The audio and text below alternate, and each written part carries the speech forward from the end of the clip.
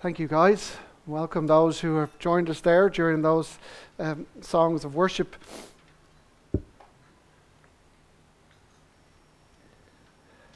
For the last few years, actually about 6 years, I've had a rhythm of reading the Bible throughout a year.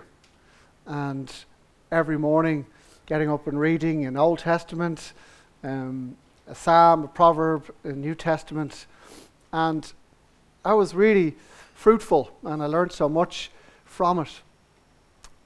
I came to the end of last year, and I've been hinting at this in some of my talks recently, and if you were there, I spoke about just, I suppose, a little bit like Dill. It's not a disconnect from God, but I felt there was sometimes God draws away, so we push in, and that sense of feeling distant, but it's not that he is distant, it's more he wants us to chase and follow.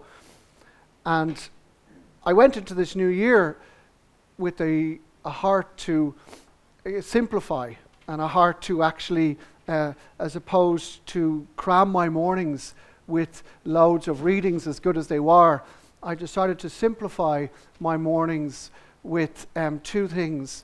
The first was reading the Psalms, just one Psalm in the morning, and that's it. And eating pie and cream in the Stella Diner in Rathmines. So, which I do most mornings. And you can see that on Instagram, or you can see that in my waistline. But I just started with the simplicity of reading one Psalm and then journaling through that Psalm. And we're going to look at a further section of Psalm 107 now. But I'd really encourage you in your own lives that the Psalms are a treasure trove which can be lost in our current culture. The Psalms are a powerful way of understanding God and understanding ourselves in past, present, and future.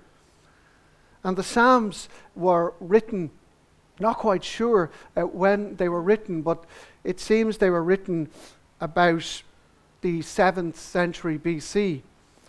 And the reason why the Psalms are filled with such, I would say, gold and such importance of places where we as broken humans can relate to and see the full economy of our brokenness in them is because they were pulled together as one book or pulled together as a collection. There was no books back then.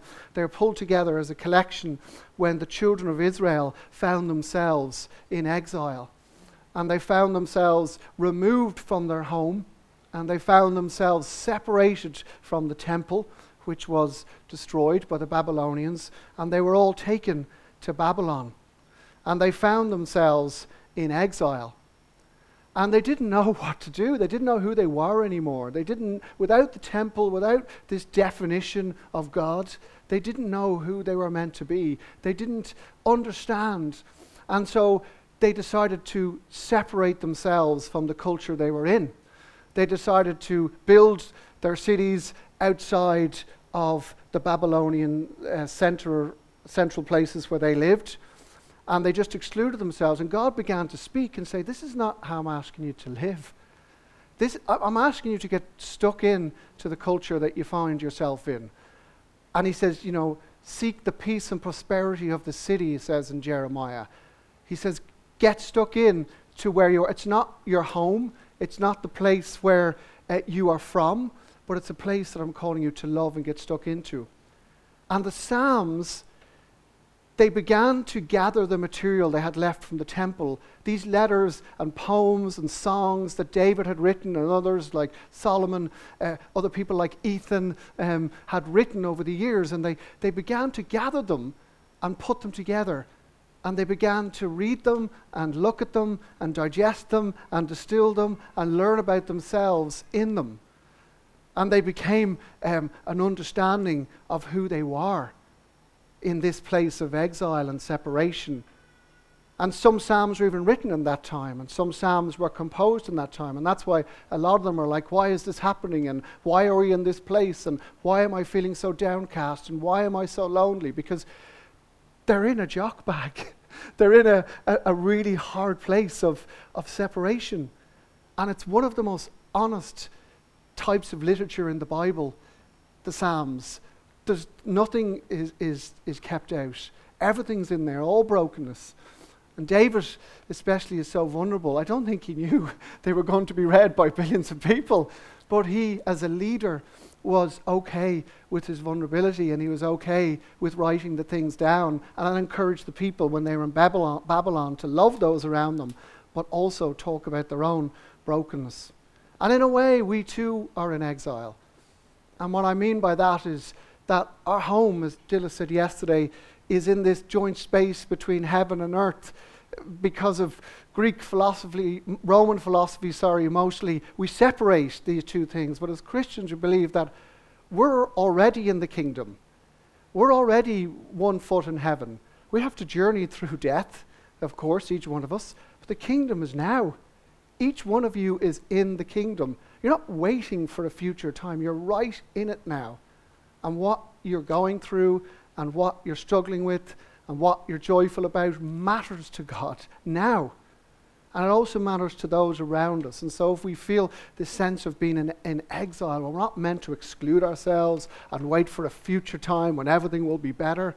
It's meant to be better now. And it's meant to be a progressive advancement of the kingdom now. And the Psalms talk about the struggle of that, living in the now and the not yet, and in this future time, but yet to be lived out now. Just a couple of things on the Psalm before I get into my section. The Psalms are rooted in corporate solidarity as opposed to profound individualism. They're rooted in community. They're rooted in a sense of, I'm with you. I'm your brother and I'm your sister. They're not rooted in a culture that we find today that is so disparate. They're rooted in a sense of a group of people who have a profound love for each other, not a profound sense of putting themselves in the center. Their community is so important to them. The Psalms were sung mostly, not said, and they were known by every Jew from a young age. And they learnt them, they sung them, and they understood who they were through them. And this is why Jesus and Peter and Paul and James, they all quote the Psalms. The most quoted text in the New Testament, Isaiah is close, but the Psalms are so important, and they were Jews. For a Jewish person, the Psalms are like breathing. I was talking to someone recently who is from a Jewish background, and they said, I breathe them all the time without thinking. And they learn them and recite them, but they're like, as opposed to a text to learn, they're like a breath, a way of understanding. The Psalms mold character. They work in and through us, and they equip us to live a life following after God. N.T. Wright, someone I really love, he says the Psalms shape our worldview. And a worldview is like a pair of glasses. My eyesight's just appalling at the moment.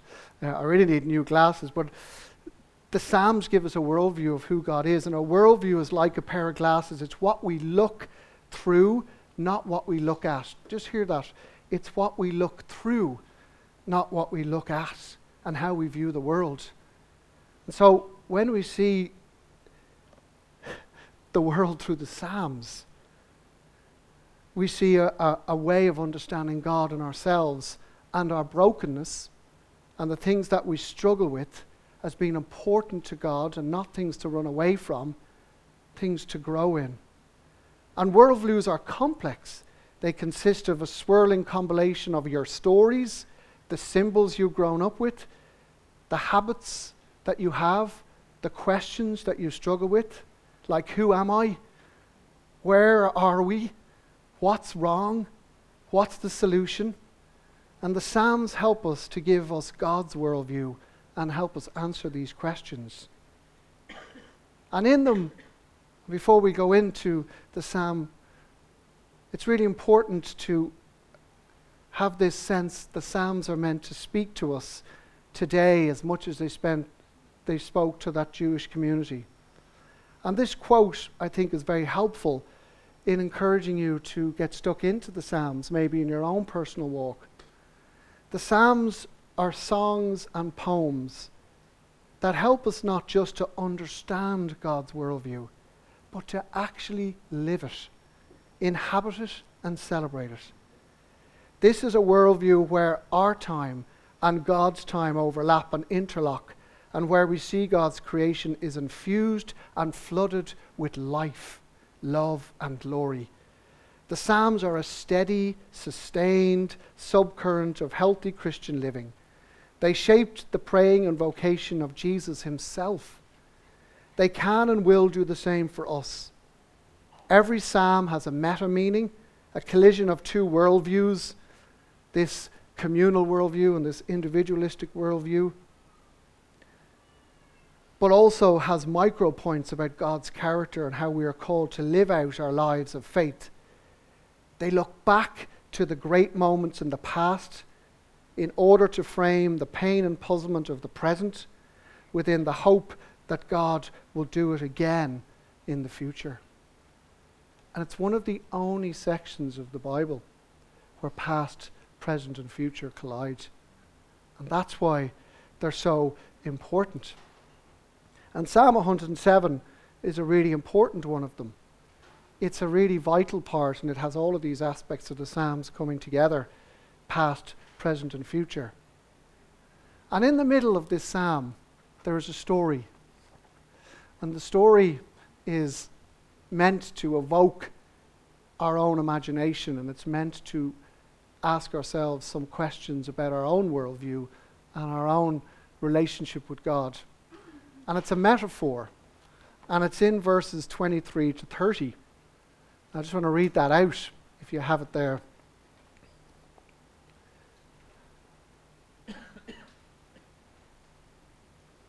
So think of the Psalms, and think of the worldview, and think of what they're encouraging us and how they're encouraging us to grow.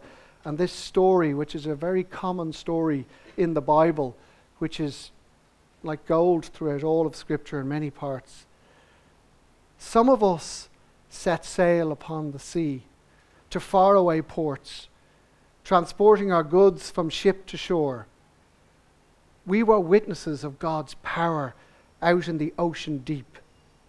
We saw breathtaking wonders upon the high seas. When God spoke, he stirred up a storm, lifting high the waves with hurricane winds. Ships were tossed by swelling sea, rising to the sky, then dropping down to the depths, reeling like drunkards, spinning like tops. Reminds me of a rugby tour I was on once. Spinning like tops, everyone at their wits' end, until even sailors despaired of life, cringing in terror. There's the vulnerability, the honesty of how they were feeling. Then we cried out, "Lord, help us, rescue us," and he did. God stilled the storm, he calmed the waves, and he hushed the hurricane winds to only a whisper. We were so relieved, so glad as he guided us safely to harbour in a quiet haven. Now this section of the psalm, we'll spend some time reflecting on it in a few moments. This psalm, this image of trouble on the seas and God being our shelter, is a repeated story in many aspects of the Bible. It's a very common image or a metaphor that the Bible is using to teach us something very important. And many of us with the Bible struggle, I think, most of us and probably should struggle. But metaphor is a very important part of Scripture, especially the Psalms. And I think we've lost in our Western world the importance of metaphors like this and what they can teach us. I've been reading a book by Brian Zand. I think James recommended it to me, or Scott, I can't remember. I met Brian at Rubicon. And he talks about, in a book called Beauty Will Save the World, the importance of metaphor and the importance of images like this. For the church to recover its purpose and its form of beauty, we need to employ the appropriate metaphors. For without the correct metaphor, we will inevitably have a wrong idea of our faith.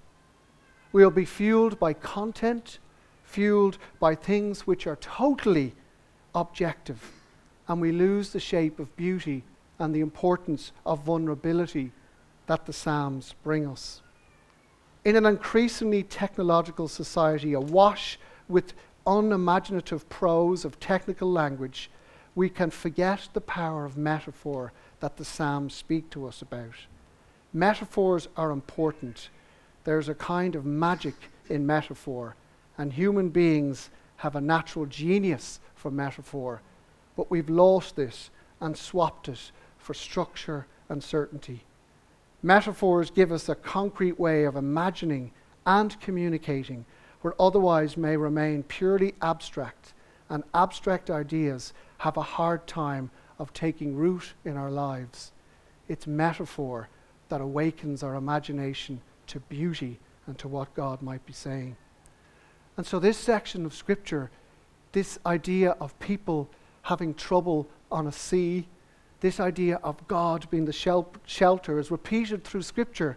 We see it in Noah, we see it in Jonah, we see it in Paul, we see it in Jesus.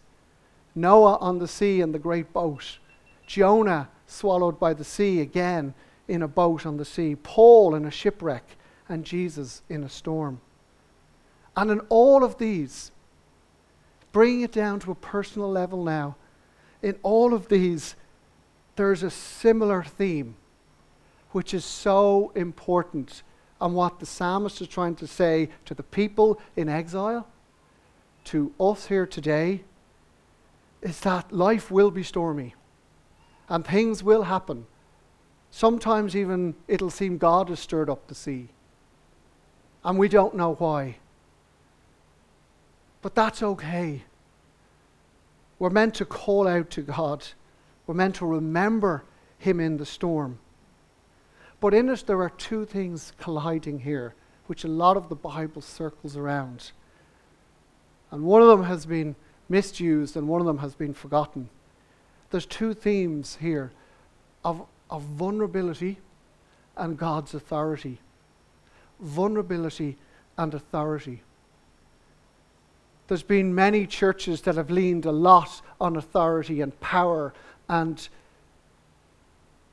dominance and wanting to be in control, as opposed to being vulnerable and opposed to being like the people in this story who, as opposed to trying to control the sea and trying to do it themselves, were called to call out to God, rescue us.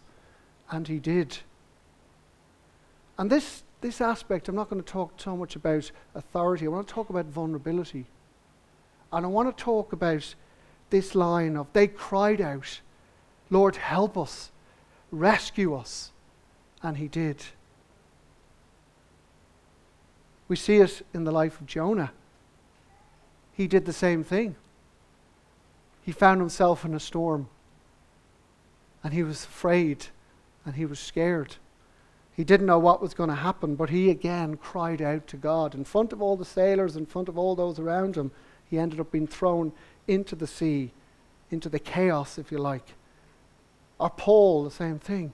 He wasn't afraid to cry out in the storm. He wasn't afraid what people thought of him. He cried out in vulnerability.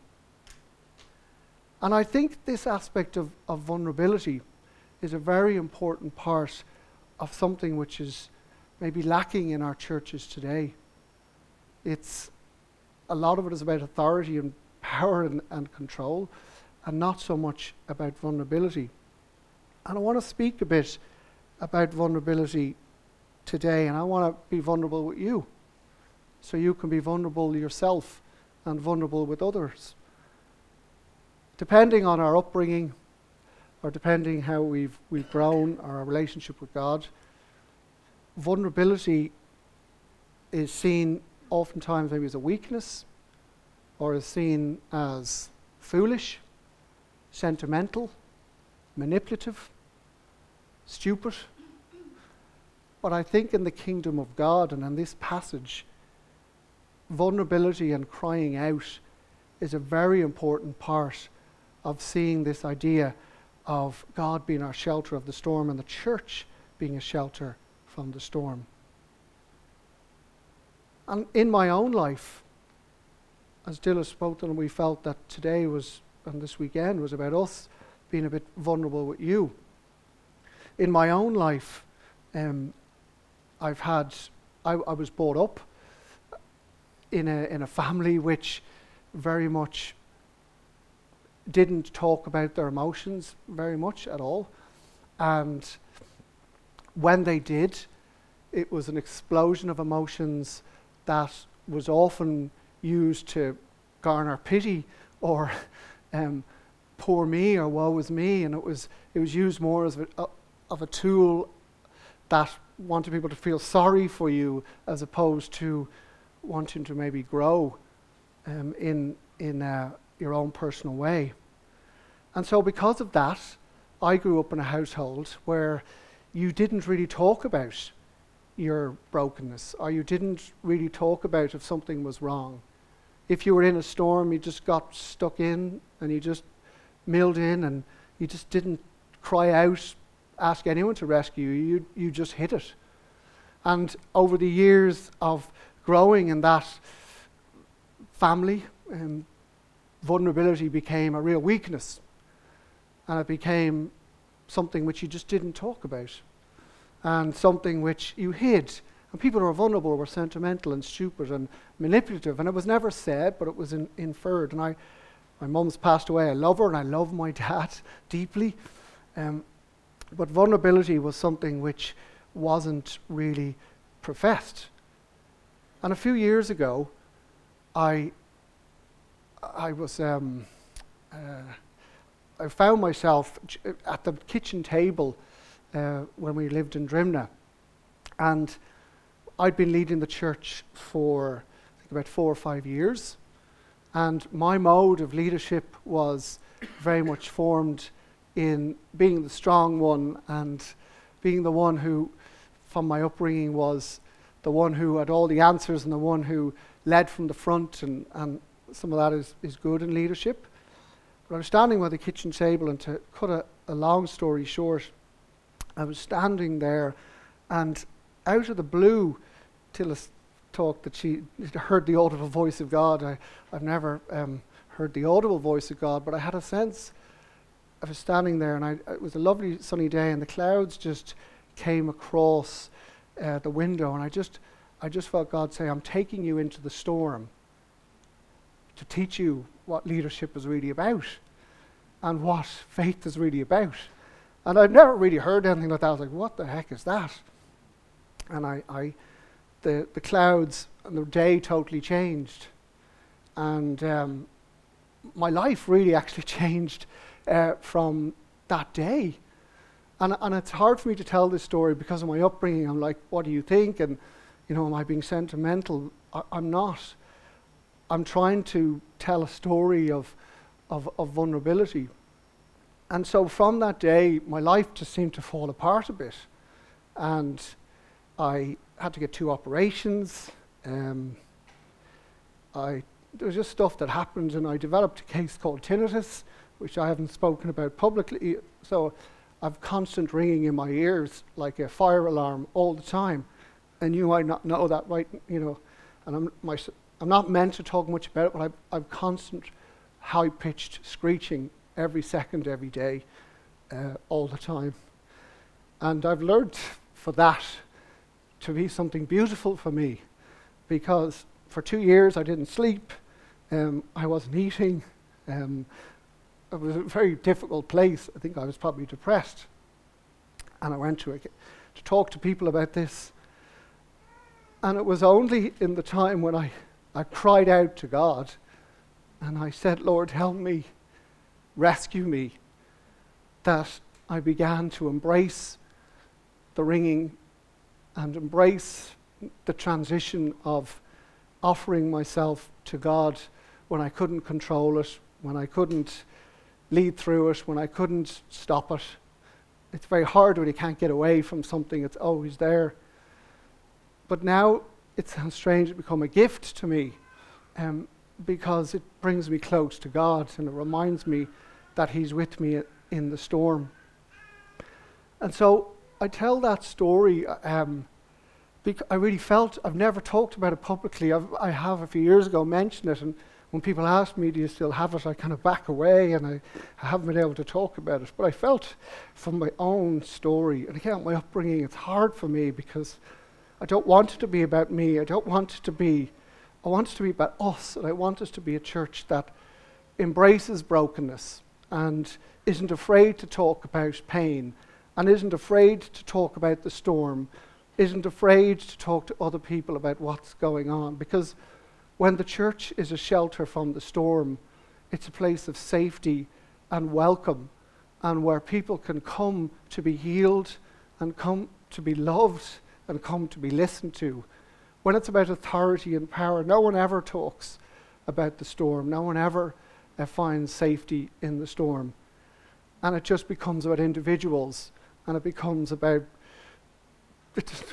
community.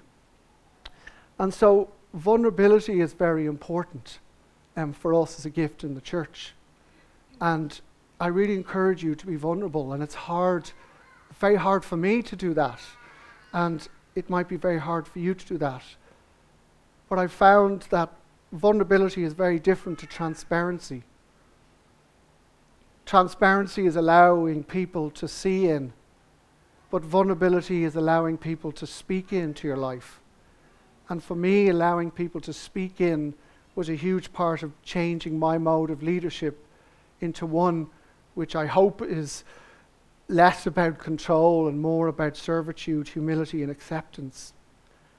And transparency is not emotional manipulation, or it's not oversharing.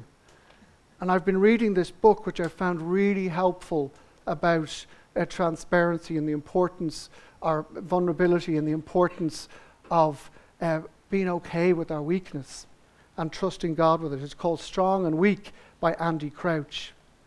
And he says this because he says vulnerability, unfortunately, has been used as a tool of manipulation as opposed to a way of inviting people into deeper community. He says this: we live in an age of oversharing, where celebrities disclose all kinds of seemingly shameful or incriminating details of their lives to build their brand and touch the hearts of their followers in order to self-promote.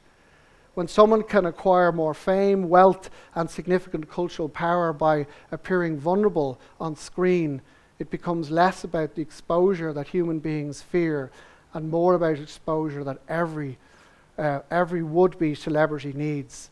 A currency of power, not of loss. But a true biblical definition of vulnerability is much deeper. It requires risk and loss of identity, not afraid to expose our deepest fears. And so I think this section of Scripture is, at its very essence, encouraging us to be vulnerable and to be honest with each other in the storms of life, and encouraging us to press into that space and not being embarrassed by it. And I'd like us to go back into some worship now. And one of the things which I'd like us to focus on and really have some time of prayer, I hope that story has related to you, I think one of the things that stops us being vulnerable is fear. And perfect love casts out fear. And we all have different types of fear. And I'd love us to spend a time being honest in prayer and in worship about our own fears. And I came across a book which I found really helpful dealing with my own fear of being vulnerable and my own fear of what people thought of me. And it was this really helpful book by a lady who is a person of faith, and it's called Do It Scared: Finding the Courage to Face Your Fears, Overcome Adversity, and Create a Life of Love. And I think there's a slide for that. She talks about 7 groups of people. This is a book, a New York Times bestseller, and she talks about fear is the thing that stops us being truly vulnerable and reaching our full potential. And she essentially gets to the place where she talks about Christ. But she says, after interviewing thousands and thousands of people, she's a psychologist as well, that people are grouped into 7 classes of fear, if you like. There are procrastinators who have a huge fear of failure. There are the rule follower who is fear of making wrong decision contrary to the rules. There is people pleaser, fear of being judged and about disappointing others. Outcast, the fear of rejection. The self-doubter, fear of not being good enough. The excuse maker, the fear of conflict. And all of us have a sense of fear. And lastly, the pessimist, fear of adversity and hardship. And I'd love us to have a time now where we are honest with our own fears. I have to admit, I was really petrified in sharing that story. And it's something I've wanted to do in front of the church for years. But my own fear with what I'm going through is when I talk about it, it gets louder. And so I haven't, but the more I face into it, I guess the more I can give it up to God. And so I would encourage us to be honest now with this list and our own fears, and I'd love us to continue in some time of worship. And so what we're going to do is, I've picked some songs that allow us to worship and offer our fear and be vulnerable towards God. And then I've asked some people to pray with folk. And then we're going to have some space where we can pray and listen and receive from God. So let's just take a moment. And that's, yeah. Yeah, but let's take a moment.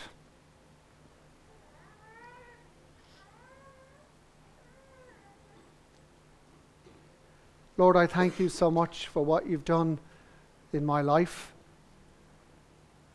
I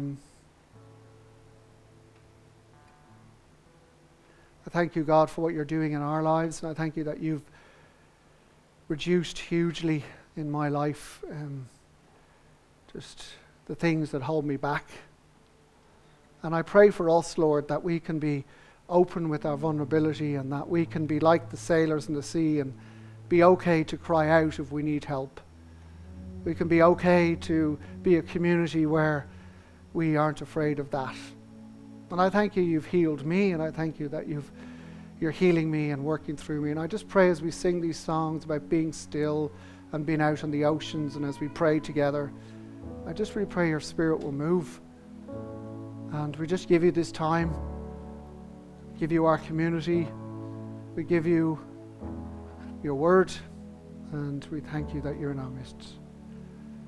So as the guys sing, feel free to stand or sit, and then in a few moments we're going to come back and offer some prayer, and we'll see what God wants to do in that space.